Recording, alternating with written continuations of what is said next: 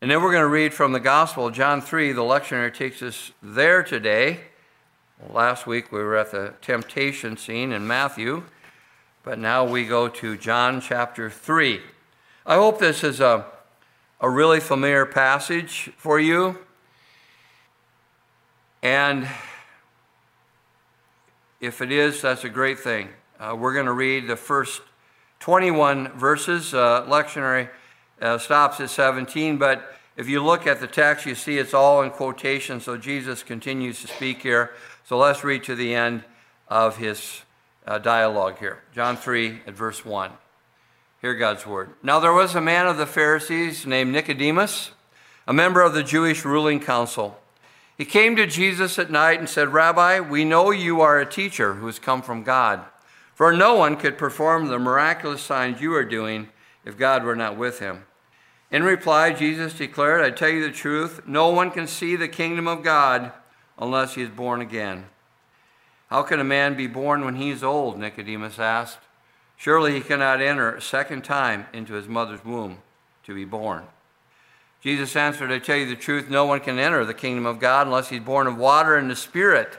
Flesh gives birth to flesh, but the Spirit gives birth to spirit. You should not be surprised at my saying, you must be born again.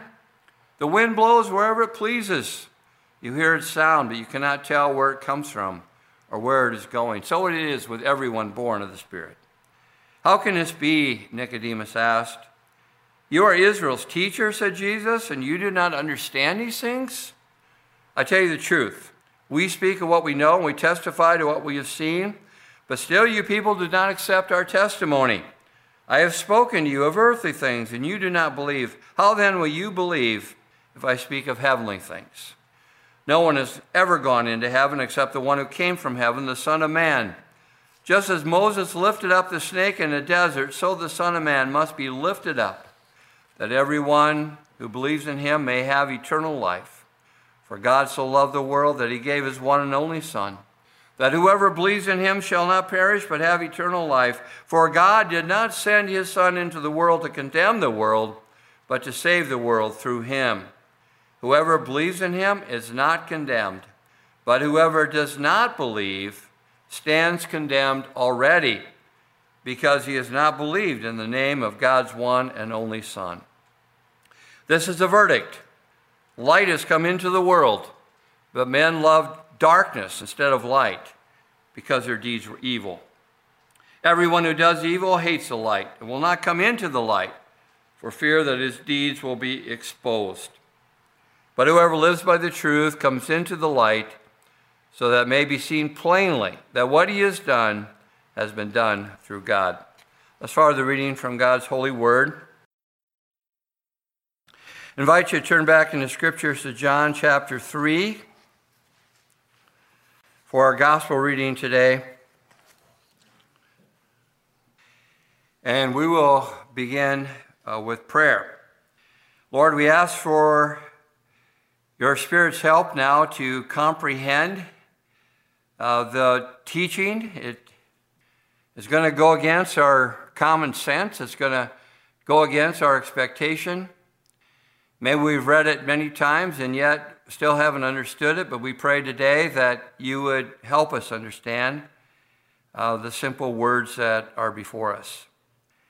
And we thank you, God, for the clarity of the Scriptures and for the fact that they have one message and they're so uniform in presenting it. Lord, we have no excuse. Only our sin keeps us in confusion. And we just pray that your Spirit would now would come and clear up anything that would stand in the way of your word. And we pray for the preaching to be faithful, and we ask that you would be our rock and our Redeemer. Amen.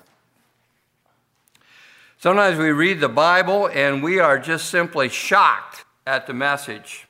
I know Nicodemus was here as he sat in the presence of our Lord, and even today when we read the Bible, at times Jesus will surprise us. In fact, I think he often surprises us as we read the gospel, especially the first times we read the gospel, the first times we comprehend what he is actually saying to us.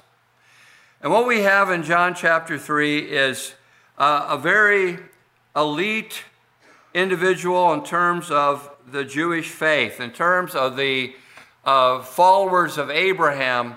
This would be a person who would be recognized at the very top. He was a member of the Jewish ruling council there in Jerusalem, the capital city, the only place where the temple was, a place where all the people would come. And his name was Nicodemus. And he had an awareness of what Christ was doing. He had an awareness of what Christ was teaching. And he came to Jesus to find out more. And the text tells us that he came to Jesus at night. That would make it undercover. It would give him an opportunity to find out for himself. The Jewish ruling council was standing against Christ and what he was doing. And later on, they would be a part of the ways in which our Lord would be brought to execution. And so we have this very good religious person with all the credentials of being a good person. A lot of people, as they think about our standing before God and how we'll be at the end of time, they think, it'll be like a scale of justice. And if in our life we've done more good than bad, well, then we'll be accepted. And if we've done more bad than good, then we'll be rejected. Nicodemus was a good person. He was a person that followed the requirements that God has set forth in the Old Testament. He was a Pharisee, and those guys believed the Scriptures, and they applied them. And they applied them. Jesus talks about it even to the point where they're tithing. They're tithing their herbs from the garden. If they get thyme or if they get whatever they're growing, and they're taking a tenth of that. They're so careful. And Nicodemus was a member of the Jewish ruling council. So not only was he a Pharisee, but people looked up to him, and they voted for him as someone who had a good understanding of faith. But clearly, Nicodemus did not understand the person and work of Christ. He said to Jesus, when he came to him at night, "Rabbi, we know you are a teacher who has come from God." The word rabbi means teacher. "Rabbi, we know you're a teacher who has come from God." You see, Nicodemus knew that Jesus was not a false teacher. He was the real thing. And how did he know that? Well, he goes on to say, "For no one could perform the miraculous signs you are doing if God were not with him." At this point in the ministry of Jesus, we don't have many miracles being recounted that are happening in Jerusalem area, but apparently Nicodemus has an awareness of them, and he realizes, he understands that the miracles confirm that Jesus is a teacher sent by God. He knew that much. So he was there, I think, to learn. He was curious, but he did not understand Jesus as the Son of God. He calls him a teacher from God. He did not understand Jesus as the Son of God or a sacrifice. He didn't understand the connection between what Jesus would do and what was presented when Abraham went through his test to offer Isaac. And Nicodemus learned something as Jesus responded to him in reply, "I tell you the truth, no one can see the kingdom of God unless he's born again." Have you ever tried for something where you weren't good enough and you were disqualified? Does that ever happen in your life on anything you've ever tried for? It's happened for me a few times. I've been rejected. I tried, I didn't make it. And here we're told by Jesus, "Nicodemus, you're not going to make it. You're not going to see the kingdom of God. You're not going to see what God's going to do in the future when he's going to change this world and he's going to make all the wrong right, and you're going to miss out the way you are right now. Can you imagine how shocked Nicodemus was to find out that he wasn't going to see it? The thing we pray about, as we prayed about today, all of us, we said it out loud, your kingdom come. We want that, a great future promised by Jesus. And Nicodemus finds out you're not going to be part of it the way you are right now. Even with all your knowledge of the Bible, you're not able to go through the gates of heaven. What a shock that must have been to Nicodemus to realize that, to be told that by Jesus, the teacher he respected. And Jesus said to him, I tell you the truth, no one can see the kingdom of God unless he is born again. The word in the Greek anothen means either to be reborn or it means to be born from above. And both of those work. Both of those are good translations. But what Nicodemus learns here is that the new birth is an absolute requirement. You're not qualified just because you were born once to enter the kingdom of God. And so Nicodemus asked the question, how can a man be born when he is old? Surely he cannot enter a second time into his mother's womb to be born. He understands what Jesus is saying here in terms of what this sounds like. And Jesus answered, I tell you the truth, no one can enter the kingdom of God unless he's born of water and the Spirit. Flesh gives birth to flesh, but the Spirit gives birth to spirit. Should not be surprised at my saying you must be born again. The wind blows wherever it pleases. You hear its sound, but you cannot tell where it comes from or where it's going. So it is with everyone born of the Spirit. So Jesus follows up on this. He repeats it. He explains it. And what we learn from this is that the new birth is brought about by the Spirit of God. Nicodemus wants to know what a man could do to be born again. And because of that, and because of Christ's answer, I would not write a book, if I were writing a book, how to be born again, because it doesn't really work. When you were born the first time, did anyone ask you? Or did you just show up one day? Jesus uses a phrase here that eliminates any hope of human efforts. You have to be born again. And born again also means born from above. And as we see the opening chapter of John's Gospel, we're at chapter 3 here, but the opening chapter, this is what he said, that we have to believe in Jesus. And if we believe in Jesus, he gives us a right to become the children of God. It's through believing in him. And John 1, it says, he came to that which was his own, but his own did not receive him, yet to all received him. To those who believe in his name, he gave the right to become children of God. Children born not of natural descent, nor of human decision, or a husband's will, but born of God. What could be more clear? All the human agency is removed. And this idea of new birth, which in theology we call regeneration, generation being born and to be reborn, regeneration is a work of the Spirit. And it goes back to Ezekiel. And this is why Nicodemus should have had some awareness of this. In Ezekiel 36 at verse 25, we read, I will sprinkle clean water on you, and you will be clean. I will cleanse you from all your impurities and from all your idols. I will give you a new heart and put a new spirit in you. I will remove from you your heart of stone and give you a heart of flesh. I will put my spirit in you and move you to follow my decrees and be careful to keep my laws. So who gets the credit? God. So I'm going to do this. A new heart, a new spirit. I'm going to take away your heart of stone, give you a heart of flesh. It's God's work, regeneration. And this is what trips people up. Regeneration precedes faith. It goes before faith. We have to have faith to be saved. Ephesians tells us, for it is by grace you've been saved through faith.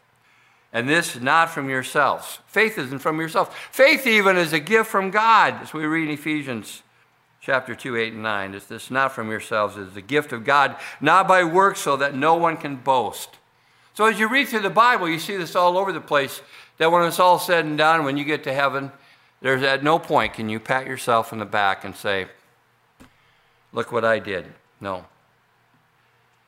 And we examine this further, and we see what Jesus says here, the wind blows wherever it pleases.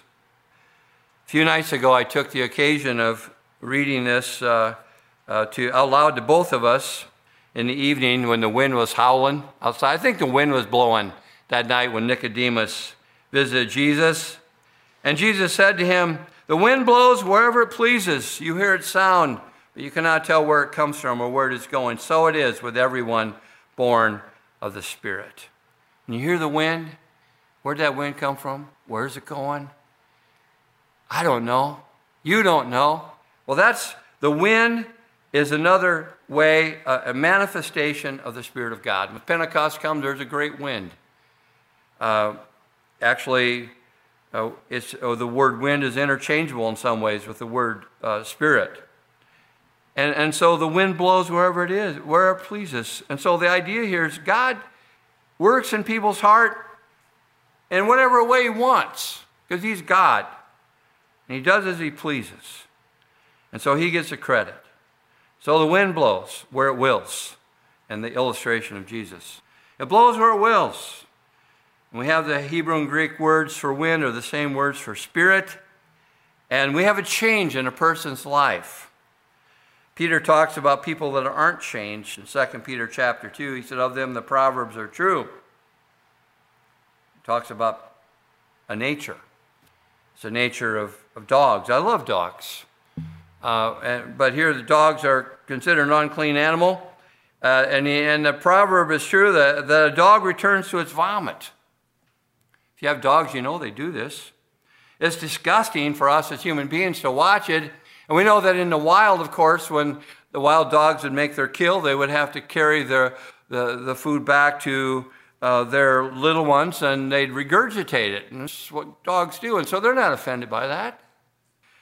And we have Peter saying that of them, the people that turn back, the proverbs are true. A dog returns to its vomit, and a sow that is washed goes back to her wallowing in the mud. If you've ever been to 4-H and you've shown swine, as they say, and you get them ready to show, and you wash them and you polish them with a little oil, and you get them all cleaned up, and you take them to the 4-H barn, and you have good straw for them, and you have them all clean, and then they get their ribbons, and you take them home and open the door of the chute, and what are they going to do? They're going to go right back to do what pigs do, wallowing in their mud. They're not going to stay cleaned up because they don't care. And so we need a new nature. We need a change. So we're not just walking around with the nature of Adam. And Nicodemus had asked more questions on it. He said, how can this be? In verse 9. And Jesus said, you are Israel's teacher, and you don't understand these things? That would be like someone saying to me, you went to Westminster Seminary, and you don't understand these things? Where were you that day when they taught it in class? Well, Jesus is really challenging Nicodemus at this point. He's challenging him. I tell you the truth, we speak of what we know, and we testify what we've seen, but you people do not accept our testimony. He's referring to this elite group in Jerusalem that were in charge of the temple and worship there. But they weren't accepting Christ, and Nicodemus becomes one of the few. He said, I've spoken to you of earthly things, and you do not believe. How then will you believe if I speak of heavenly things? No one has ever gone into heaven except the one who came from heaven, the Son of Man. We've gone over this before in the Gospel of John, where Jesus is the one who came down from heaven. In the Nicene Creed, this is very plain. Who for us and for our salvation came down from heaven. And so we have Jesus going on to talk about his sacrifice on the cross.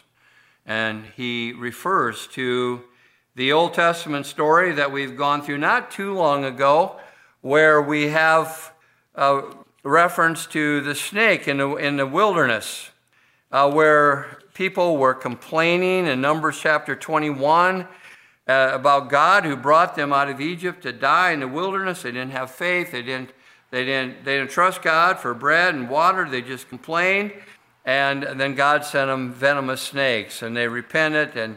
And God's remedy for them was to have Moses make a bronze snake and put it up on a pole. And whoever would look at the bronze snake that was bitten by the snake, who was going to die of a poisonous bite, would look at the bronze snake and would live.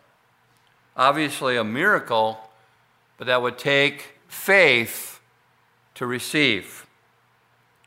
And Jesus referred to his offering as the one who, referring to that Old Testament type, that bronze snake on a pole that Moses lifted up, that the people who were snake bit were to look at and be healed.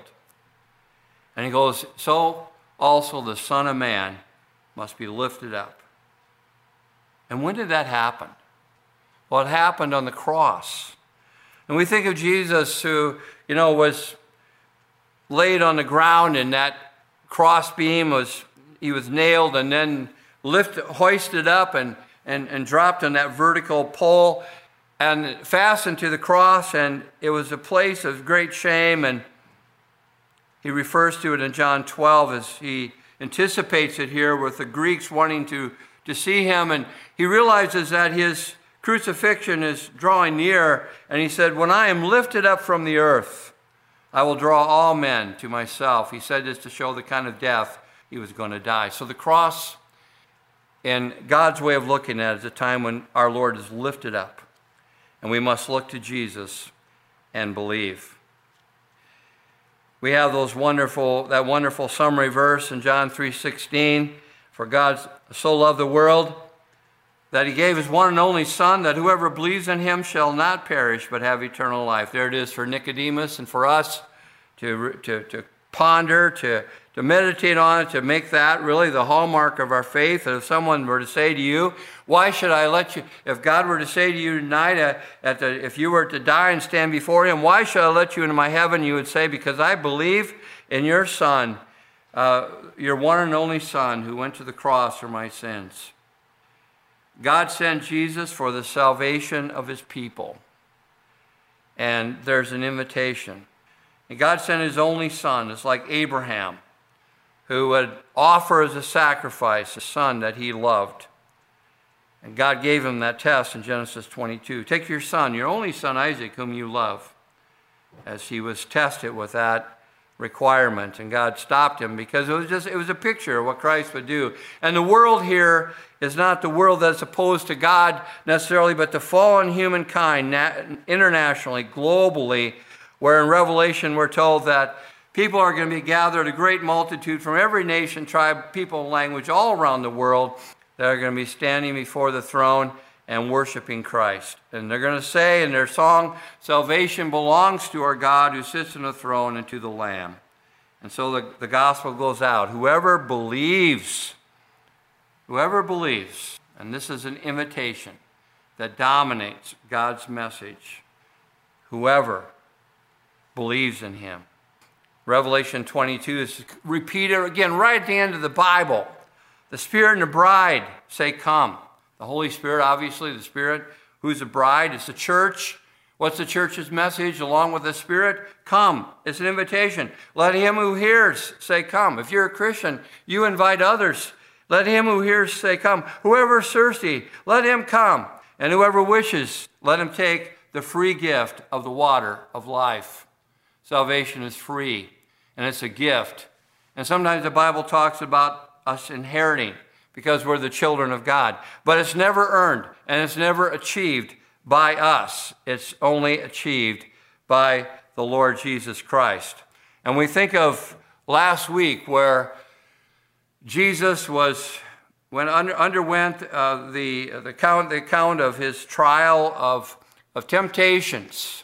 And when it was all done, after 40 days and nights of fasting and these severe trials that came after that, and then we read the devil left him as he turned to the scriptures every time. and the devil left him, and the angels came and attended him. And they came and attended him because he couldn't have walked out of the Judean wilderness because he was so spent. He had given everything and come through the other side. He was the one that achieved salvation. And it's his sacrifice on the cross. And so it's all about Christ, and it's not about us. And so we're to believe in him. And we're not to think, hey, we're going to contribute anything in regard to how we're going to get to heaven. And so God sent his son. And what about people that reject that? You know, God sent his son to save the world. But what about those who reject it? And verse 18, Jesus said, whoever believes in God's son is not condemned. Whoever does not believe stands condemned already because he has not believed in the name of God's one and only Son. He's still a sinner. He's still got the sinful nature. He hasn't had a new birth. He hasn't had this change where he loves the things of God. He loves God. He wants to serve Jesus. Light has come into the world, but men love darkness instead of light because their deeds were evil. Well, we're naturally already snake bit. Numbers 21 has that a picture of us. Genesis 3 tells us we're fallen sinners. And we naturally love darkness and hate light. That's how the sinful nature operates. But if you're born again, you have a different outlook. And you love the things of God. And you love his son Jesus. And we might look at the person of Nicodemus, and some people are not sure whether Nicodemus believed or not, but if you get to chapter 7, you realize in verse 50 that Nicodemus, who's only one of their council, when they're going to condemn Jesus already in John 7, he says, wait a minute, shouldn't we hear a person first before we condemn him? And they turn on him right away and said, are you from Galilee too? Look into it and you will find that a prophet does not come out of Galilee. And then we find him at the crucifixion account in John chapter 19, we remember Joseph of Arimathea had this new tomb, and he asked Pilate for the body of Jesus. And Joseph was a disciple, but a secret disciple, and he asked Pilate for permission to take the body, but he was accompanied by Nicodemus, the man who earlier had visited Jesus at night. And Nicodemus brought a mixture of myrrh and aloes, about 75 pounds, and taking Jesus' body, the two of them wrapped it with the spices and strips of linen. This one is in accordance with Jewish burial customs. Do you think Nicodemus was a believer? Well, the people that hated him, they really didn't care. If it wouldn't have been for the Sabbath and the Passover, his body could have hung there and gotten eaten by the vultures. But for Nicodemus, he was there with the spices that he had bought, the burial spices, and he and Joseph of Arimathea wrapped the body of Jesus and honored him in that way. He was there to provide for the Lord and honor him at the time of his death. It is what Christ accomplished. And the cross, the crucifixion, the work of Jesus is central to our faith and the way we're saved. And if we've been having the new birth, there are many evidences of that we love the things that God loves. We love his son, and we love his kingdom, his rule, his people. And we look forward to his kingdom to come more and more. Let's pray. Father, thank you for your word. Thank you for the wondrous gospel. And we pray, God, that we would be able just to ponder that and give all glory and thanks to you and to your Son, Jesus Christ our Lord. Amen.